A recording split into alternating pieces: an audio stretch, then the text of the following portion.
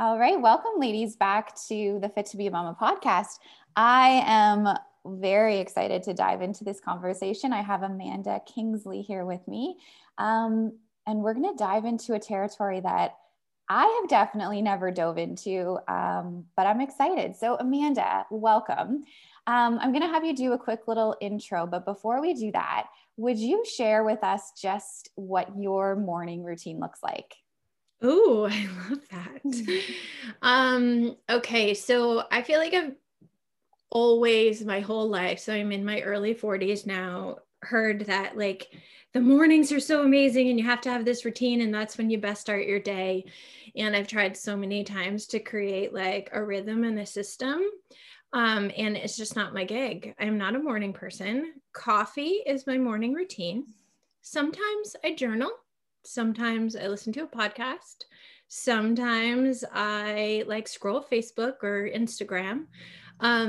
So I feel like I'm more of like a daily, weekly routine kind of person than a morning routine kind of person, other than coffee, which is non-negotiable. This is actually so refreshing to hear because a lot of the times women will come on and they've got this like perfect early morning routine that's like very serene and Right. spiritual. So it's actually refreshing just to hear like, yeah, it's not really my thing. I just like the coffee and the scroll.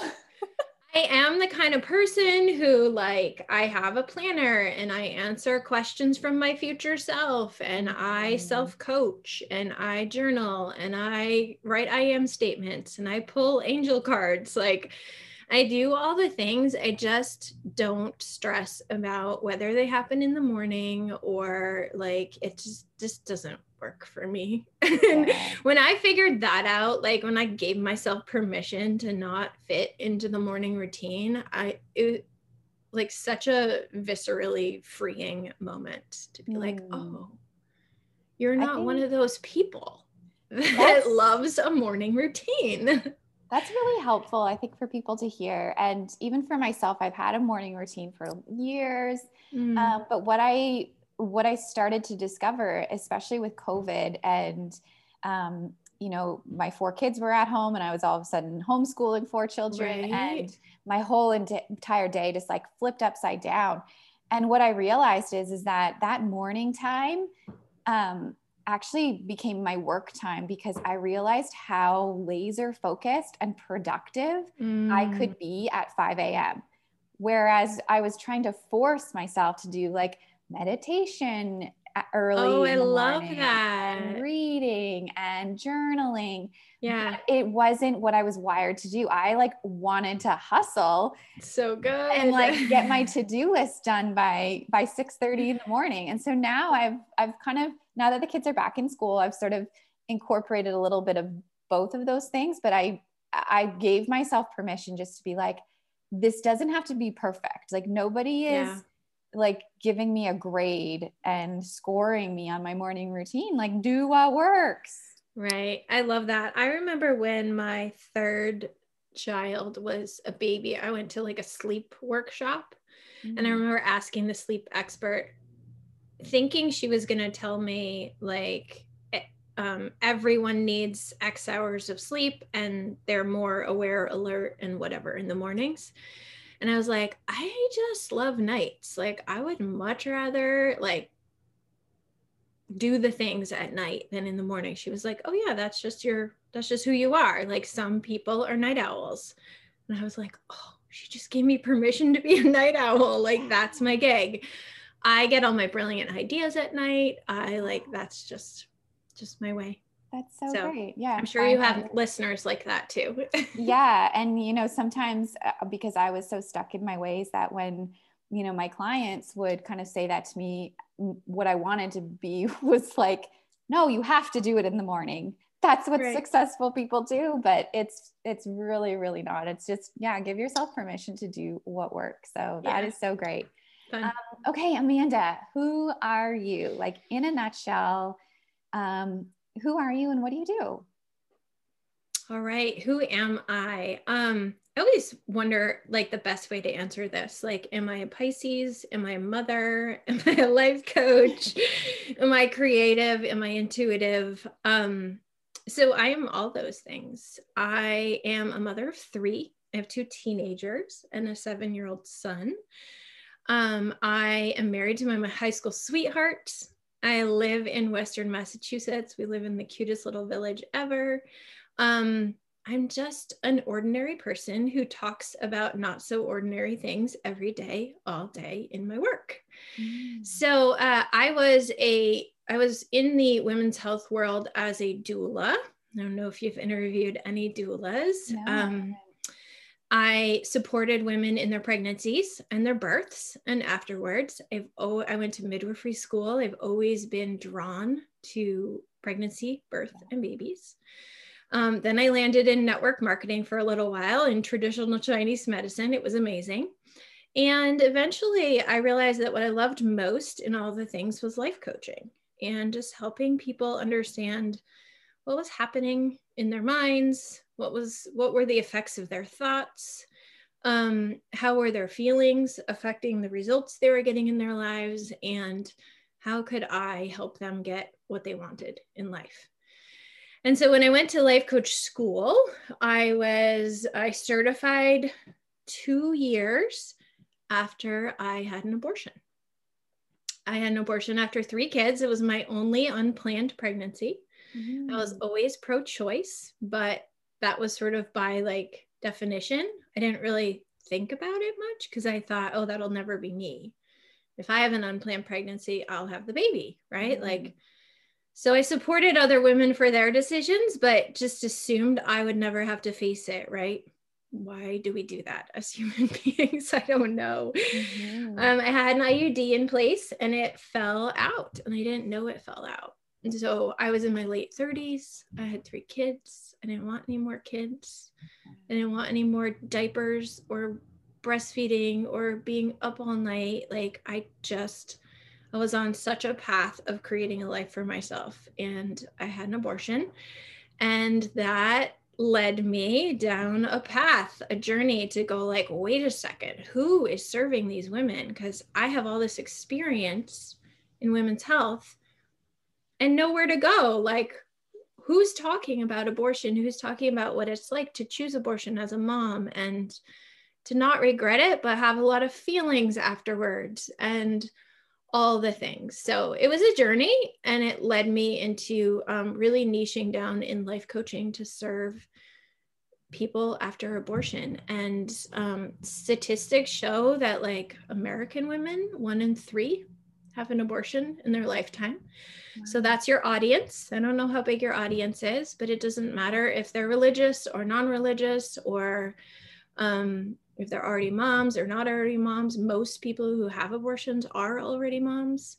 But in general, statistics range between 1 in 3 and 1 in 4 women. So it's like statistically impossible that you don't know many, many women who have had abortions and they're just not talking about it. Right. So yeah, that was actually really long. Sorry about that. No. Oh my God. That's my story. I'm glad we're just diving right in. Yeah, my mind is like kind of blown right now because, I mean, first the statistic, and I'm sure there are people, women around me who have had experience with abortion, but like you said, I don't actually know anyone because that isn't something that is talked about and isn't openly shared. A super secret thing. As soon as you do start talking about it, everyone tells you, oh, I had one, I haven't told anyone. I have one, only my partner knows. And I'm talking like all ages, like women who were in their 60s, 70s told me like, I never told anyone. Thank you for doing this work. So you do know people. We just live in a culture that doesn't open the door for talking about it. And that's what I felt after my own experience. Like, I just remember sitting in the parking lot crying, like, I don't want to be pregnant. And I remember Googling, like, do moms have abortions? And I literally, like, all my friends were nurses and OBs and midwives. And I hadn't really thought about abortion in this way. And I think it's something like 65% of abortions are by moms, you know, or women who've already mothers. And I just remember thinking, like, how do I not know this until now? Like, until I'm in it. It's really wild how stigmatized it is. People are so afraid to talk about it. And I am very naive to it because, like our conversation before we started recording, my impression of abortion was, a teenager getting pregnant or like a rape type situation. Yeah. And it never really occurred to me that this is actually something that women experience after they've already created their family, and then they're faced with this. So it's a wild thing. I was like the 10-year-old who always had a baby on my hip. I couldn't wait to be a mom. I like begged my husband to marry me and have children. Like I am mom. Like I am really very identified as a mother. So it was a pretty wild experience to like know so clearly that this child was not supposed to come into our family, and that I had to be the one to say, no, sorry, sweet little thing. But no. Can you take us back to that experience? Obviously finding out, was it an easy decision to become, like, not easy as in you knew right from the moment that you found out what the decision would be? Well, I tell a pretty interesting story that was kind of pivotal, and I'm really glad it happened this way. But my husband and I both realized, so again, like high school sweethearts, we've been together like, I don't know, 20 something years, 24 years or something. Like, we both realized that I hadn't had a period in a long time. And I took a pregnancy test and it was negative. And we had kind of looked at each other like, okay, well, if you're pregnant, like, we don't want a baby, like, we're going to have to choose abortion. That was sort of our plan before we took the test.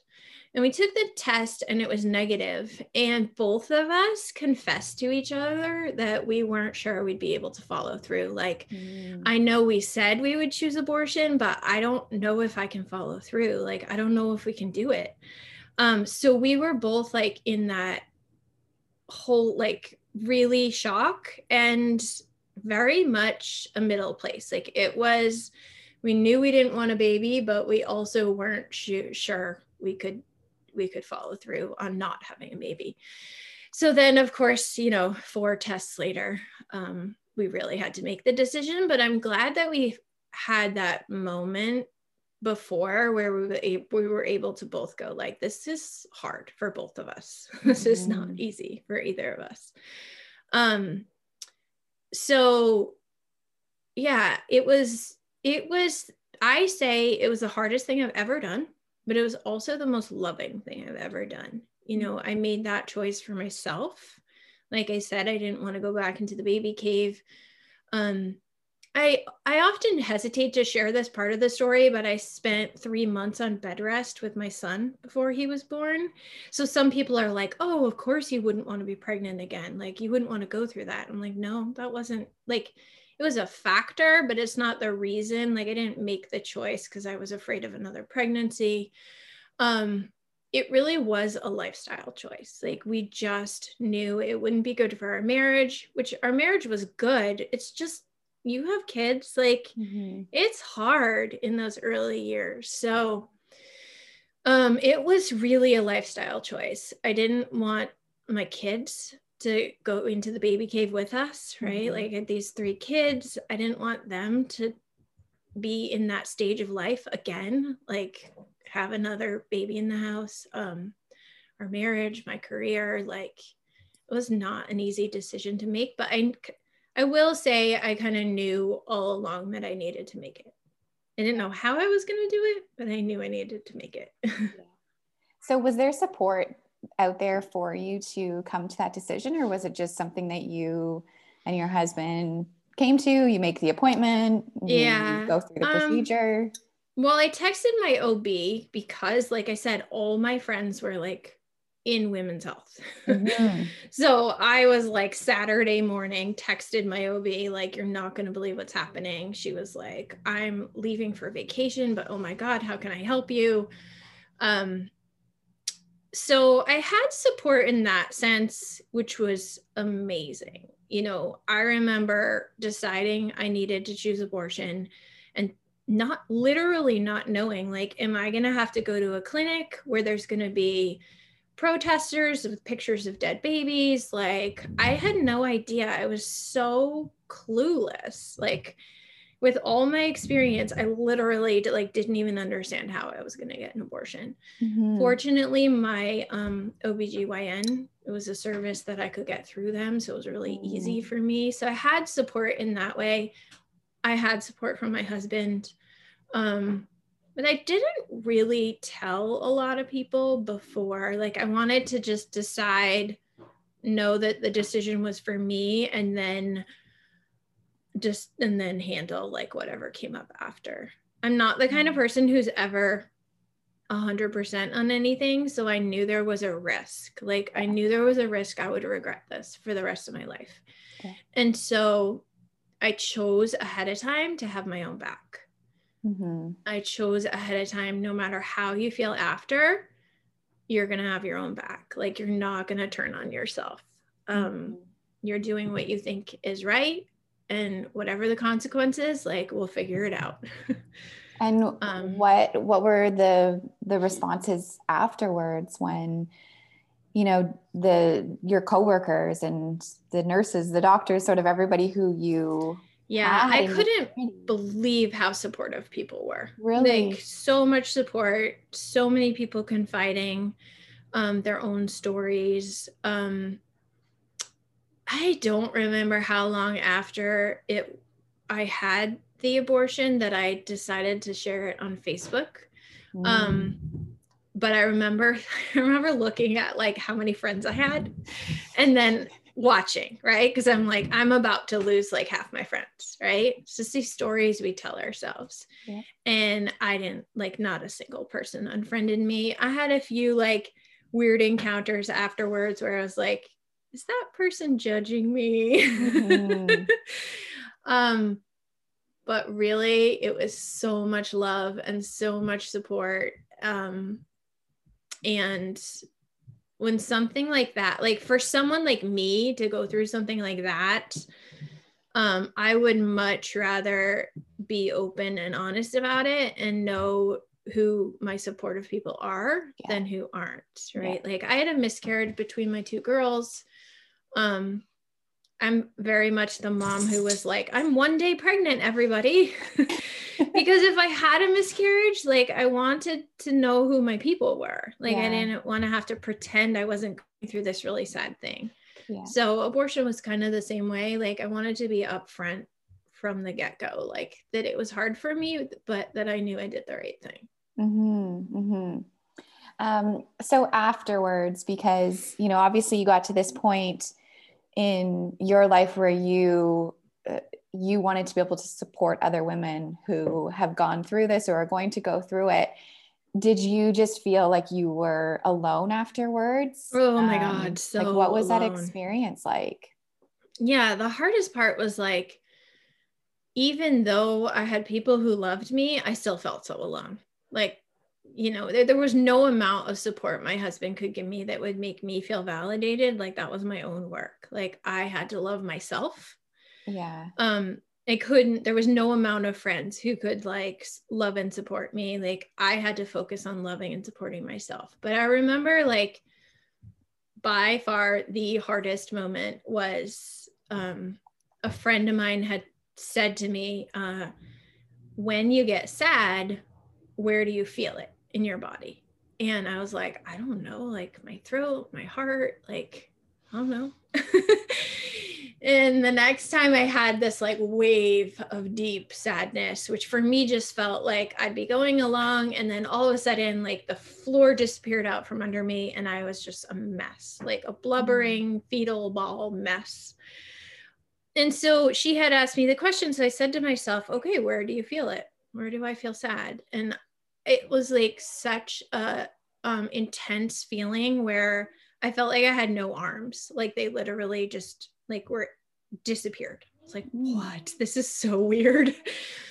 And then I had this like really exciting aha moment because I knew of an organization called Empty Arms, which is a beautiful organization. They support women through fertility and stillbirth and totally amazing work.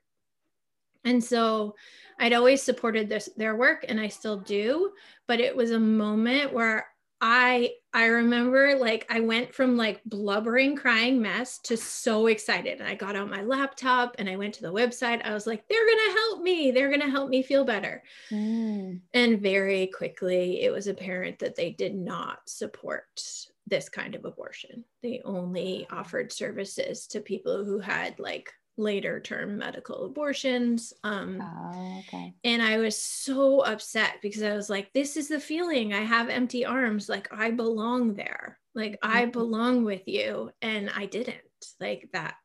They were like, sorry, we don't do that. And it was so hard. And that was probably a pivotal moment where I was like, someone needs to do this work. Like someone needs to support women like me who feel like this. And none of my friends like had, and when I say friends, I mean like the nurses and the midwives and the OBs, and also just, you know, everyday friends. No one knew where to send me or what to do. Abortion is so much like, can we get access? How do we get access? Support a woman's right to choose. And then nothing. Like, just go back to your life. Like, and I was like, what life? Who am I? What just happened? Why do I feel all these feelings? And what do I do with them? Did you expect that because you know, you were clear on your decision?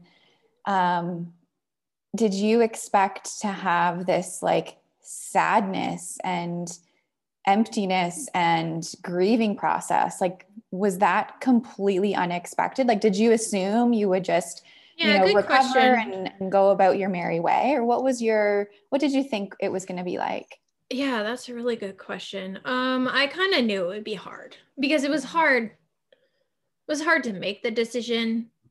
Just because you know it's right doesn't mean it's easy. So I kind of knew it would be hard, but I didn't know how I would handle that hard. Other than I had made a commitment to myself to have my own back. So I wouldn't say it came as a surprise, but like all the whys of it became clearer and more surprising. Like I had a lot of shame, but it wasn't shame because I made the decision. It was shame that I got pregnant in the first place. I'm like, I'm a mom. I should have known better. I've, you know, been having safe sex for 20 years. I should have known better.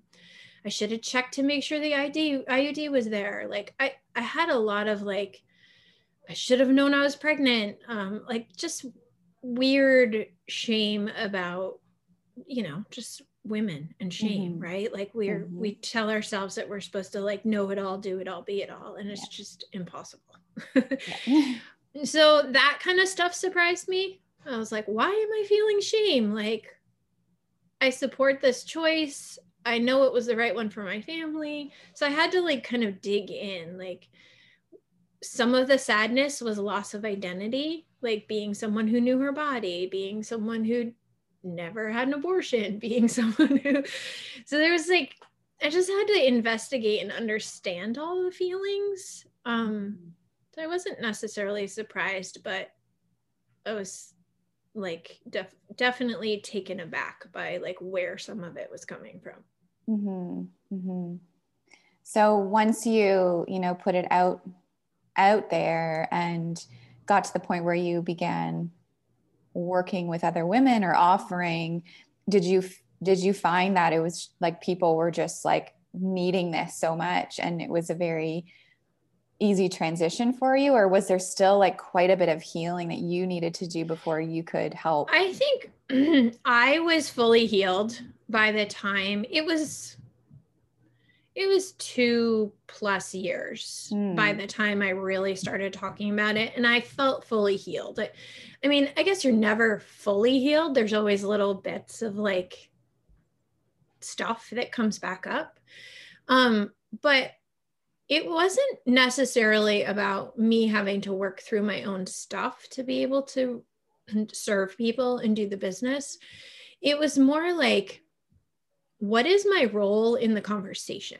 There's this pro-choice narrative that says abortion is healthcare, just like choose it and move on with your life. And then there's this pro-life narrative that's like abortion is murder. Don't ever do it. You're a terrible person if you do, and you need to be forgiven for your sins. And I was like, I definitely don't fit in either of those camps. So the journey for me has been like, what is my voice? What is my role? Who am I helping? Because again, like 1 in 3 to 4 women have an abortion. So we're talking about a lot of people. Like I don't help all of those people. So who do I help? Like who can I most serve? And so that was really the journey. It wasn't about my own healing. It was more about my own voice. Like, what is the mark I'm making in the world? Like how do I find my authentic voice in this conversation? Because the pro-life people definitely aren't going to like it. And the pro-choice people aren't really going to like it either. Because when I say I'm sad, the pro-life people use that as an argument against access to care, right? Like, see, people are sad after abortion. It shouldn't exist. And so it's a really weird place to step out and go like, it's okay to feel sad. And that's not really a conversation that many people are having. So how come you feel like you don't fit in the pro-choice? Like where? Because it's so centered in the narrative of like abortion is healthcare. And we just like it's a procedure. It's a procedure. You have it done and then you move on with your life. And so there's not a lot of room there. Like I consider myself pro-choice / pro-abortion, however you want to term it.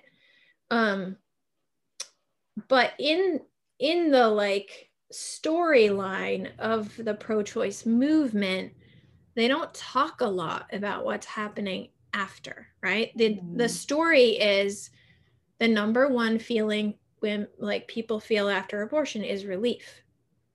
And that is true. But like in my case, if there's 10 feelings I felt after abortion, number 1 was relief. Like, thank goodness I don't have to raise another baby. But number 2, 3, and 4 were like sadness, shame, and like, I don't know, like I can't even remember at this point. But the idea is, yes, the number 1 feeling is relief, but that's like, who cares? Let's talk about all the feelings. So I just didn't really feel like I fit in to any of the conversations. So who do you help then? Who are the women that you help? I help anyone who has had an abortion and is finding themselves with, like unprocessed feelings, right? Just like unprocessed, unanswered questions. Anyone who wants to use abortion as an opportunity to grow, right? Like this is a door I can walk through to learn how to love myself, to learn how to be in better relationships, to learn to go after my dreams. This is like, abortion can be, I consider my abortion a gift, right? So people who had the experience and they want to make it mean something, right? But to make it mean something, to make it be an empowering part of their story, they probably have to walk through some feelings that are unresolved, like guilt, shame, regret, sadness, all of those things, right? Like they don't want to feel like they have to hide, but they maybe also don't want to like shout their story from the rooftops like me, right? Right. Yeah.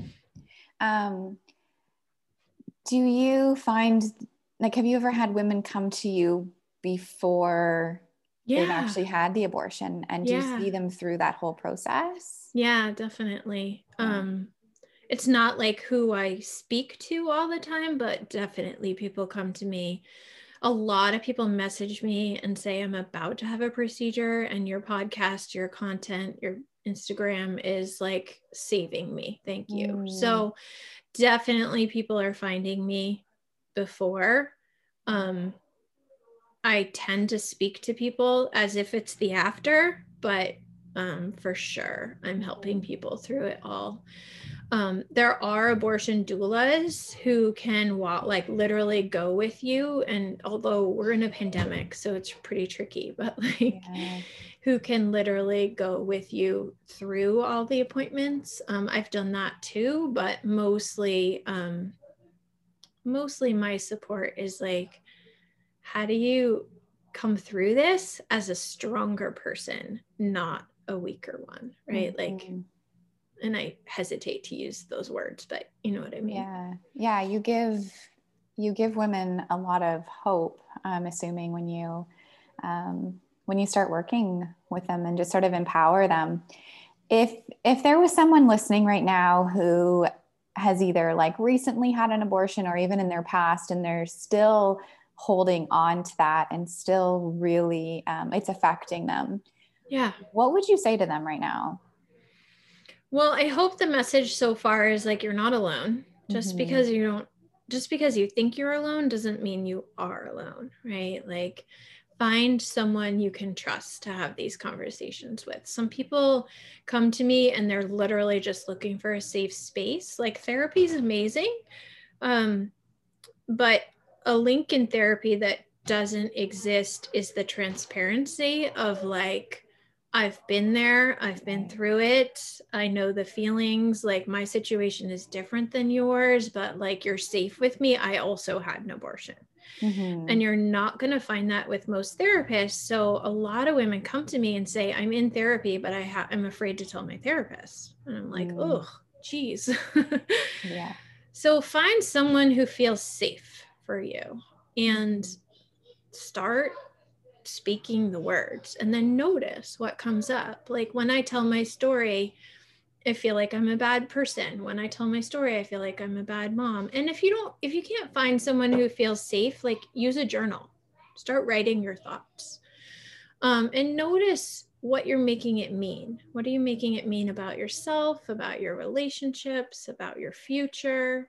Because that's really the work. Mm-hmm. I say to everyone, like, abortion for me is just a door. Like, we could use a car accident, we could use cancer, we could use, anything, infertility, as a door to see like where we need to grow and where we want to go. So abortion just happens to be the place that I help people learn to thrive. Mm-hmm. Yeah. That's really all. Is there anything else that you just really want to like share, or a message you want to give today that we just didn't get the chance to cover? Is there anything like inside of you that's just like wanting to just like burst out and say? I know. That's my last question on my podcast always too. Oh, is And it? it's so funny because I'm like, oh, I want to say all the things.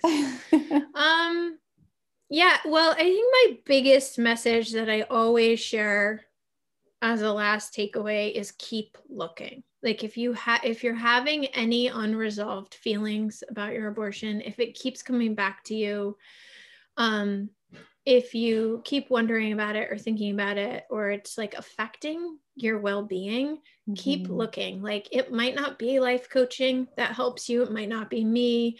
It might be like tapping or like acupuncture or right. There's so many people who can help, and don't Mm-hmm. give up on yourself in terms of finding your relief. Like you deserve that freedom in your life simply because you're human. Like I don't care who you are or what brought you to this abortion. Like you're human and you deserve like love and compassion and a life that you feel good about. So keep looking, like find the thing that brings you the peace and the freedom and the like breathing room that you deserve to like show up and be your best self in the world. I love that. So where can people find you if they are wanting to connect with you? See what you have to offer? Where can they find you? My podcast is all about this, and it's called Speaking Light into Abortion. That's where most people find me and sort of get a feel for my vibe. I use Instagram mostly. So Amanda Starr Kingsley, STAR. And my website is Amanda Starr Kingsley as well. It is actually my middle name, my hippie parents. Oh, I love it. I am going to put all of that in the show notes for the listeners. But thank you, Amanda. Thank you for being brave to share your story, but also to continue sharing it and putting your message out there and giving hope to other women. It's really, really good. I mean, I feel like what I do is what I do, and I'm not going to stop doing it, but I want to thank you, because I think it's really brave when people who aren't in this work step out and say, you know what, we're going to talk about abortion on the podcast. So that is an amazing thing. And the more people who are willing to do that, even though like, you're like, I don't really know what this is going to look like, but it's an experience that women have. And so I want to open the door for that. Like, that's what breaks down the stigma. So what I'm doing is important, but what you're doing is like just as important, to just open the door for people. Yeah. So thank you for that. Thank you. And, for the listeners, if this really spoke to you and, you're just grateful to finally hear women opening up and talking about this, then send us both a DM. Like, let us know that you appreciate these conversations, because then we keep putting them out there, right? So feedback is always such a gift. So true. Yeah. I'll be having one of those days where I'm like, what am I doing? I should just go work at a coffee shop. I know. And I'll get a DM and I'm like, that's what I'm doing. Yeah. That is like, I will never stop, because it's so easy to think no one's listening. Yeah. And, getting that little bit of feedback, you might think it doesn't make a difference to us, but it really, really does. It keeps us going. Does. Yeah. I will suggest to you and any listeners who are also in this world of like service, my coach recommended I start a file of Fabulous. So I actually screenshot those DMs for myself, like just the message part of it, not the person's name or anything. And I put it in a file. So I have a file of all those messages and thank yous, because they remind me like to keep going. Yeah, that's a great idea. Yeah. Love that. It's a game changer. Love it. Okay. Thank you so much, Amanda. Bye.